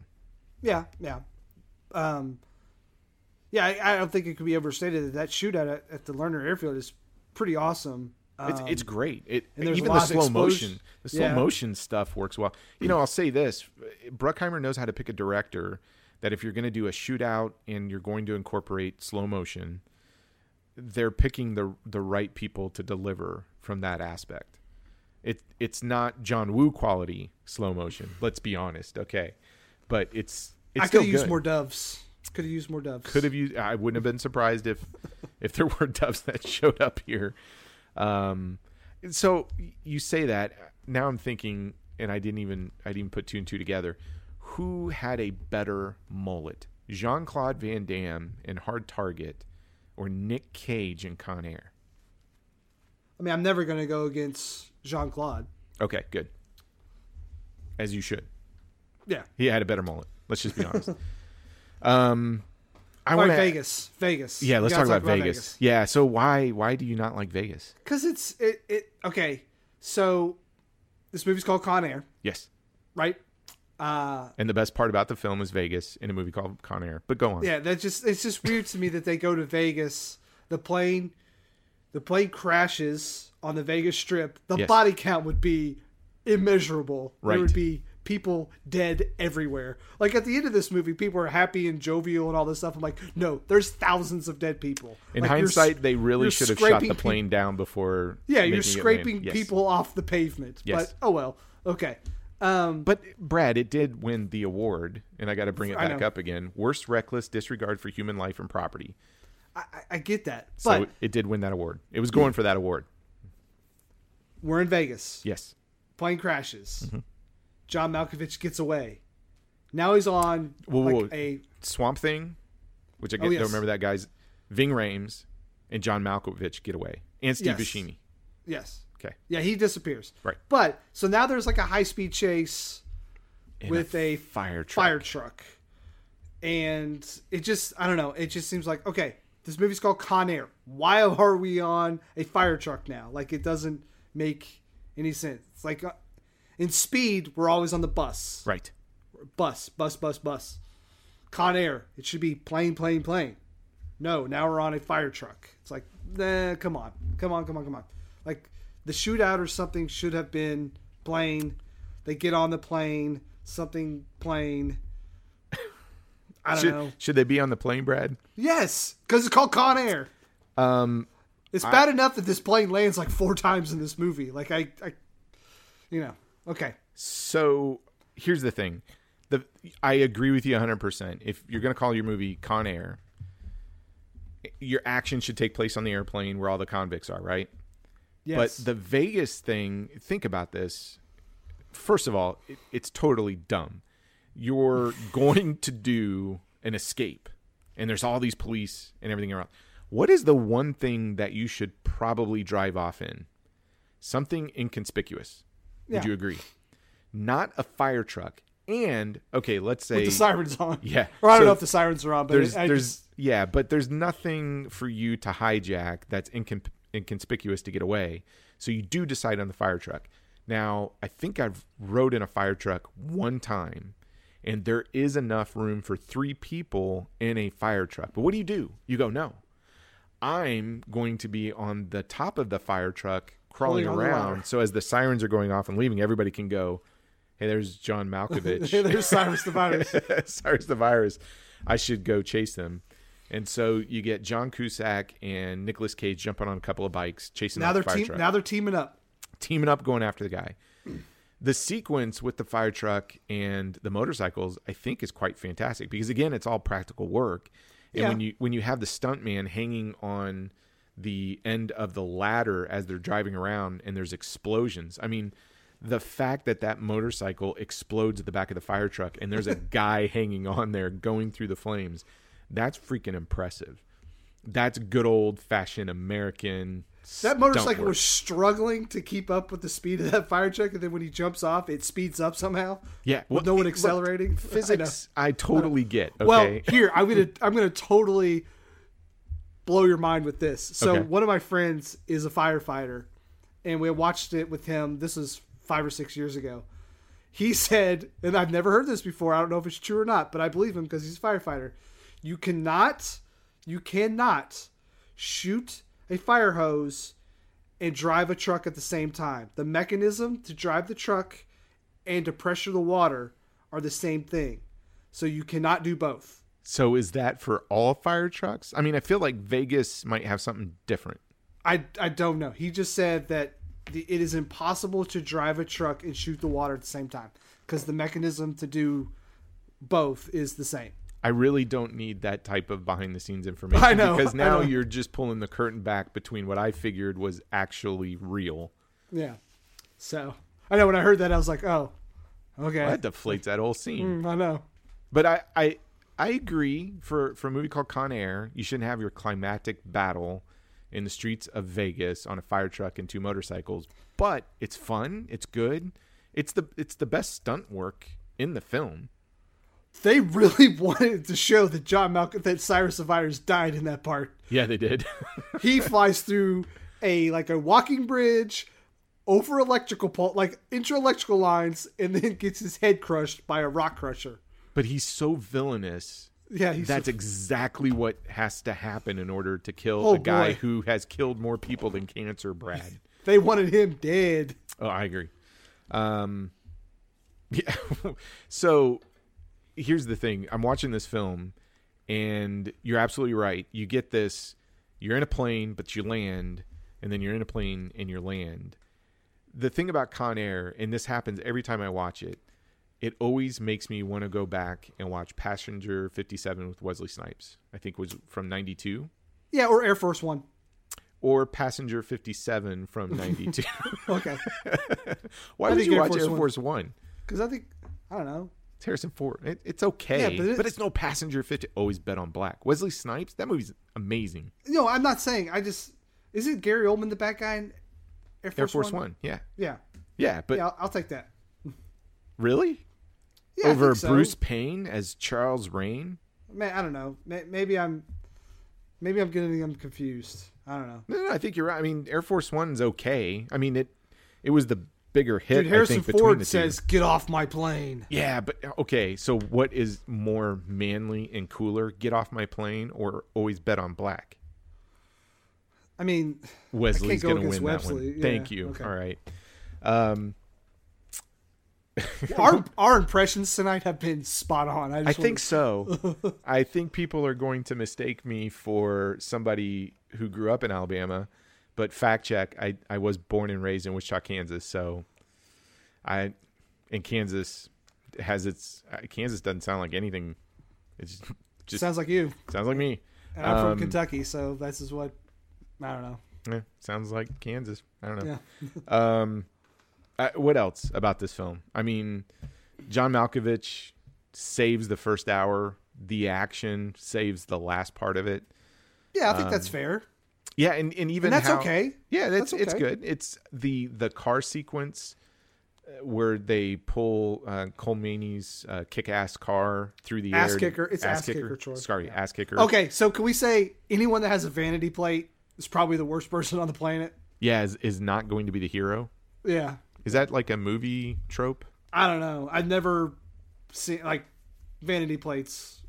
No, keep them. Are you saying that anybody's driving around with a vanity plate is probably an asshole? I mean, 90% of them probably are. Okay, that's probably true.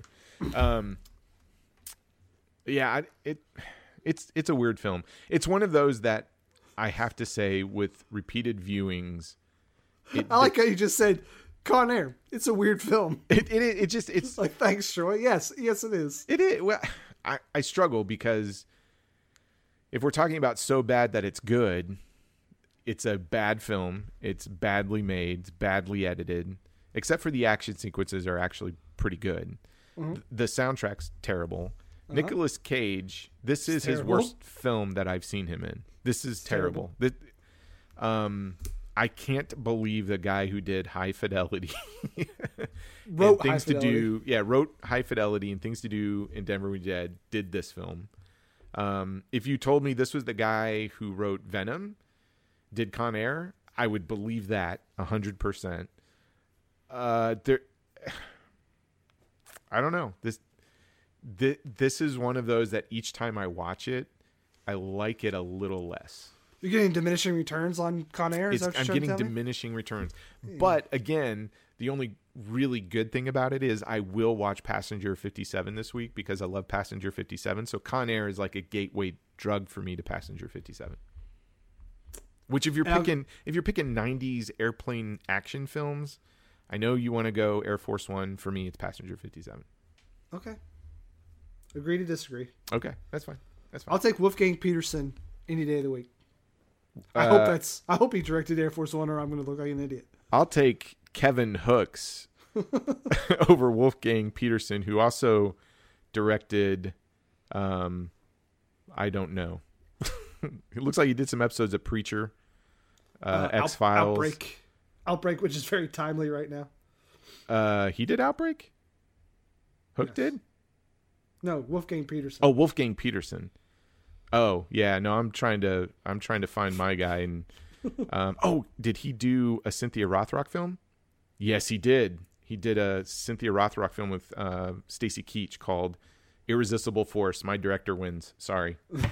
There you go. Okay. What else about Con Air? Any final thoughts?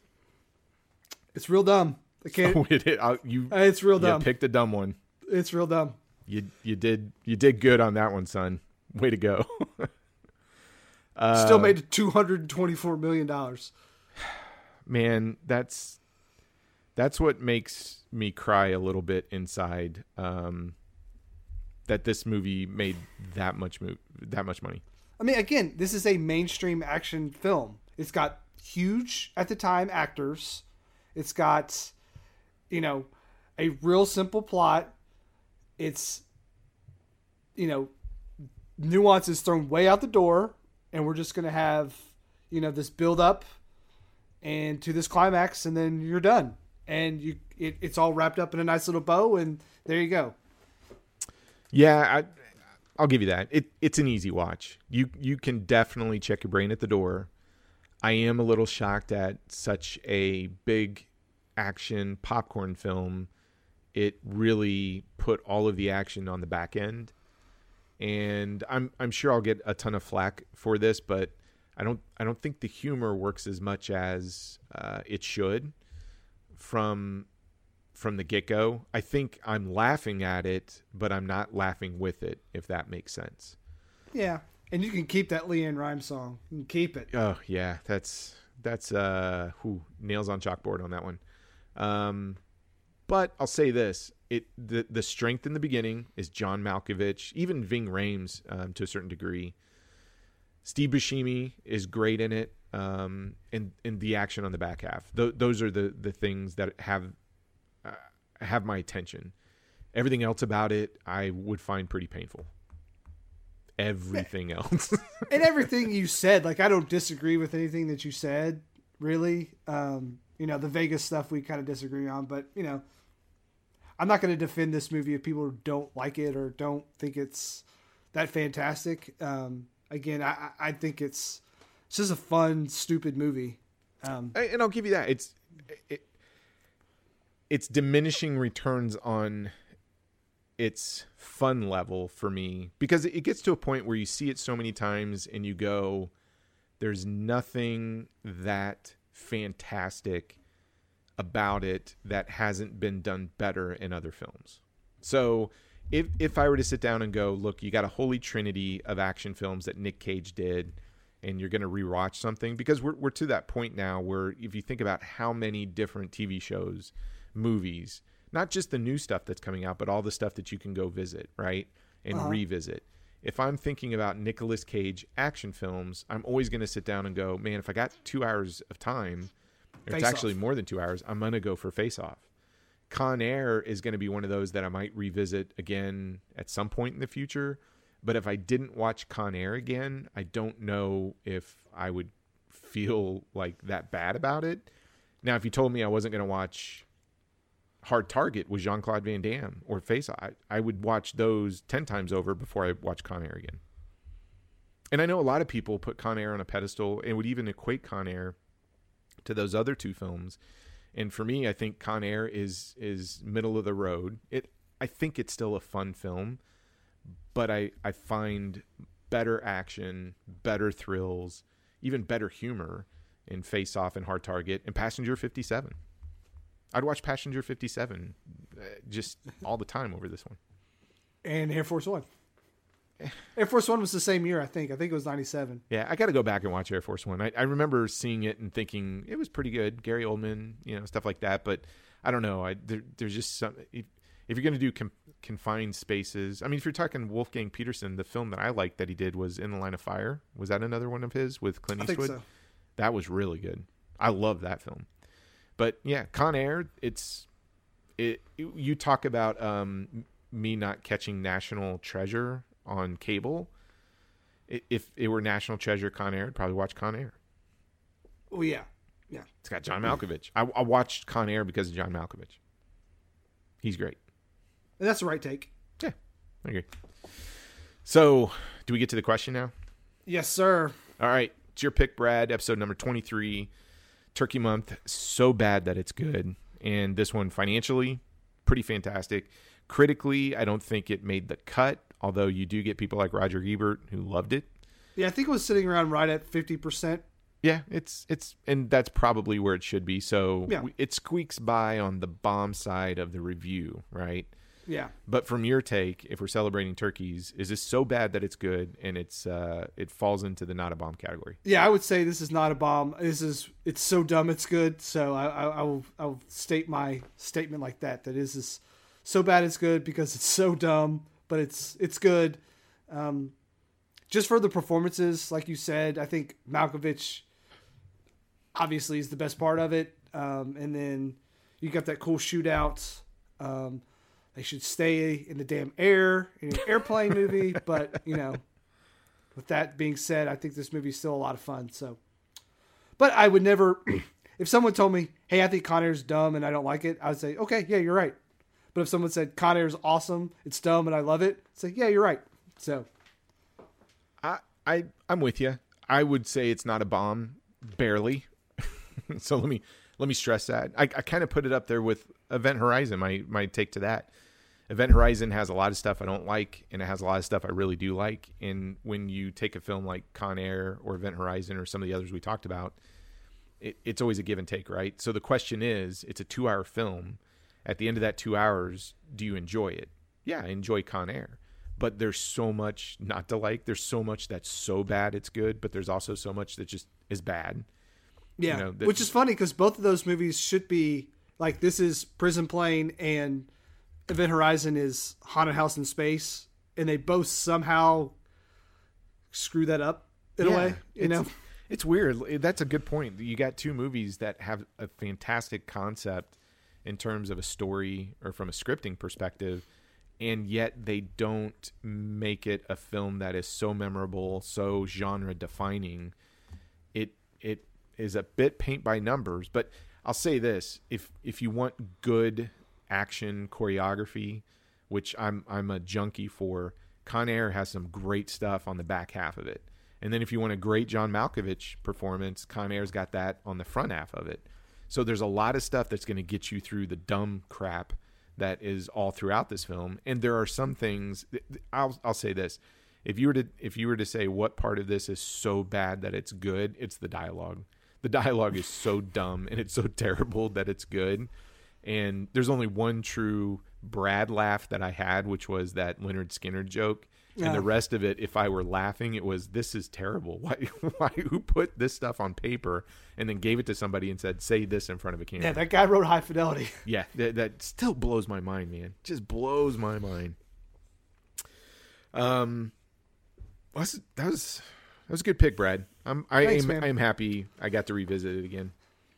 All right, you have to tell me what we're watching next week because I'm pretty excited.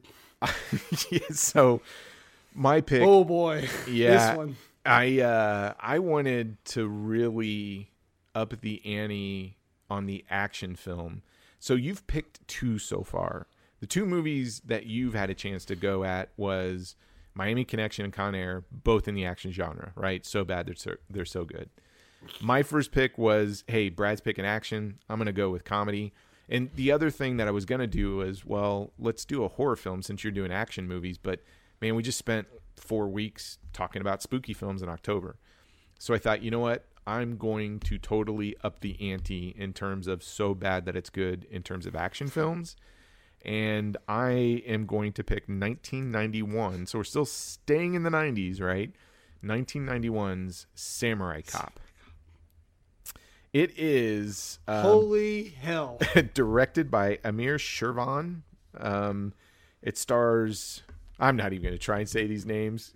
I'm going to butcher them next week anyway. So do you own a copy of this movie? I do own a copy of this. Do you? I do. Yes. So you've seen this before. I have. This is one of those ones you discover and is one of those gather around, you have to see this movie sort of movie. So. Yeah, so it was one that I discovered late when everybody was talking about bad action cinema. And there's been tons of videos, tons of little clips that float around about this thing. And what's funny is I'll talk with people and I will mention Samurai Cop and they've never heard of it.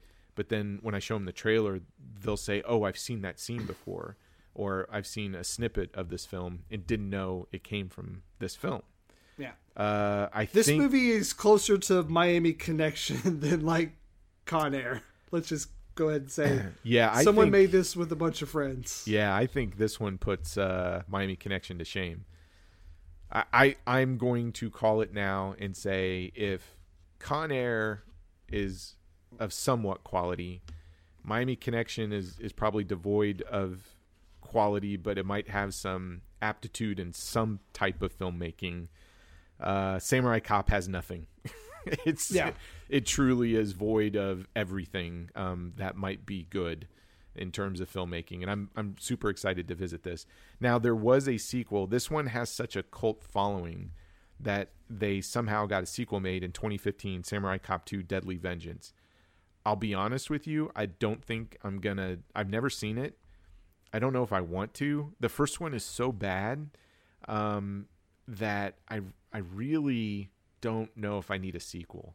Yeah, I feel like they're trying too hard for the sequel. Like, I feel like once you kind of go the Machete route where you're trying to be a B movie, that's where the charm kind of goes away from me. So yeah, I'm with you. I think the first one they really made as a serious action film, kind of like Miami Connection, which is where these films come from. They're made from a passion and desire where the filmmaker really believes in the story or thinks they're delivering something so exciting. I think by the time that Samurai Cop 2 came out, they kind of thought that, okay, Everybody's in on the jokes, so let's capitalize on that. See if we can do something a bit and recreate that magic in a bottle. Those films never turn out good. So given the limited time I have between this and the next recording, I think I'm gonna skip it. If I can squeeze it in, great. But I doubt I will. We'll see.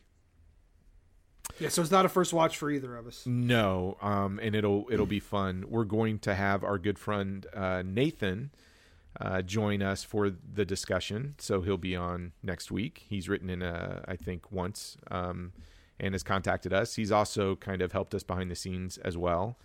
But it'll be a good discussion, and I think this is the perfect one that if you're going to play along with us in watching the film this week, you need to watch this with other people.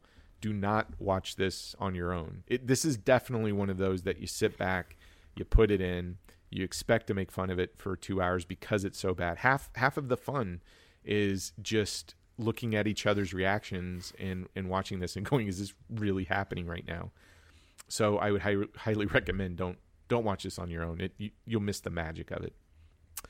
Brad, if anybody wants to tell us how right or wrong we are about our views and opinions on Con Air or anything that we talk about, or Ready to Rumble, any of the films we've talked about, and if you want to give us some suggestions, we're loving the fact so many people are sharing their favorite bombs that they don't think it's enough attention. How do they get a hold of us, Brad? Yeah, so Gmail is notabombpodcast@gmail.com. Twitter, Not a Bomb Pod. Instagram, Not a Bomb Podcast. Facebook, look us up at Not a Bomb Podcast. If you enjoy our show, my suggestion is to share it with other people. That helps us the most. Troy and I, like the fact that we see listenership grow month over month, week over week. It means that people are passing us along and sharing with their friends because, you and I can only do so much, so the best thing for our podcast is for people to kind of spread it around organically. If you feel like we deserve it, go to iTunes, leave us a review. That would be helpful too. And yeah, we're keep chugging along. We're almost up to 25. So, that's crazy. 25 weeks in a row, pretty close. So, yeah, and you and I have our December pretty much laid out. So January, we're going to get back to our original list. So if you have suggestions for that, drop us a suggestion. Yeah, and we're incorporating a listener request in January. So that's my favorite thing about this is just interacting with people that I may not have talked to or met before, and everybody kind of sharing their personal, hey, have you guys heard about this film? Your favorite part is not talking to me, it's to other people. No, it's not talking to you because you make me watch some crappy. No, I'm just. No, it's I know. We do this. If we weren't doing a podcast, we'd be sitting there talking to each other every day like we always do. I know. Texting. So I love the fact that somebody is taking this concept of, hey, this movie nobody talks about or just totally tanked, and I love it. And can you guys talk about it? So no, my favorite thing is talking with you, Brad. Just like, my other favorite thing is how you call me Charlie all the time. I know. Not all the time. I know. And just a couple of shout outs. So it was, I think I posted it on social media. One of the things that I like to watch are the horror hosts and stuff, on Roku and Amazon Prime. And we got a fantastic shout out from our friends over at Housewife of Horror that you can find on the Suburban Screams network. So download that on your Roku or Amazon Fire Stick. Also a couple friends over at, is it VHS Files? That's correct. Yes. Make sure you listen on the Conan, the Barbarian episode, which is, so that was a fun episode. I got to tell you. Not only is the show really good, they gave us a shout out, but I listen now. I'm a listener to their show. It's actually really good. So it's nice to suggest something that doesn't suck. But yeah, the VHS Files gave us a nice little shout out. Joe will be coming onto our show at some point in time. Mm-hmm. So, we'll have a nice little crossover with that. Again, you and I there's 850,000. Like, that's not an exaggeration. There's 850,000 podcasts available to people. You know, we are in the small niche of movies, but, you know, so let's say there's 50,000 movie podcasts. Oh, yeah, at least. The only thing we can do is try to expand our audience as organically as we can. You know, we're not going to whore ourselves out or anything like that, but, you know, we want to try to grow our audience. So, you know, working with other podcasts to try to do the same thing is important. And when it's a good product on both ends, hopefully, you know, Joe thinks our podcast is good. So, you know, it's beneficial to both of us. So we'll be working together with them which is nice. Well, and we're only going to recommend stuff that we like. I mean, I'll be the first to tell you, Housewife of Horror, I've been watching for a while. I like that show. It's something my daughter and I watch. VHS Files. I think Conan the Barbarian is their best episode. It made me want to go back and watch Conan. So I'm going to do that this week. I know, it almost made me want to go back and watch Destroyer too. Yeah. Some of the stuff they said about Destroyer, I was like, wait. Yeah, I'm going to go back definitely. And then even the one that is on our website that we host, Friends with Cinefits, Alex just did an episode on Midsommar. So you're going to like this, Brad, only because it's a way to get back at Alex maybe. Midsommar is Alex's favorite movie of all time. And I don't know if you've listened to the episode yet. It was fantastic to hear him talk about it. And him and Kane. Yeah, I love the fact that he loves that film so much. And I've learned a lot about that movie. I haven't seen the director's cut, only saw the theatrical. And I really love listening to somebody's passion about their film. But Alex, I'm talking to you specifically. That movie's just okay, dude. I don't know how it's... Scream puts that thing to shame. Yeah, so, Heredity. I think Heredity's better too. Yeah, so sorry, Alex. Since you dissed on Scream, we're gonna have to diss on Midsommar and say if I were rating it a 1, 2, or 3, I would give Midsommar, I think, a 2. Yeah, that's fair, right? Yeah. Yeah, and that's not in spite of your comments on Scream. That's just my opinion of Midsommar. Go watch Hereditary versus Midsommar. I agree to that. Yes, 100%.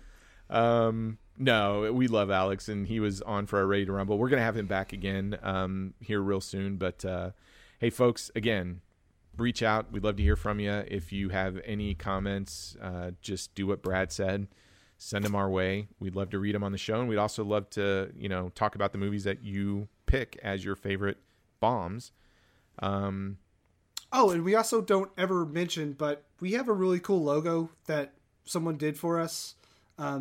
If you want to check out our store page, go to our website and hit the merch tab.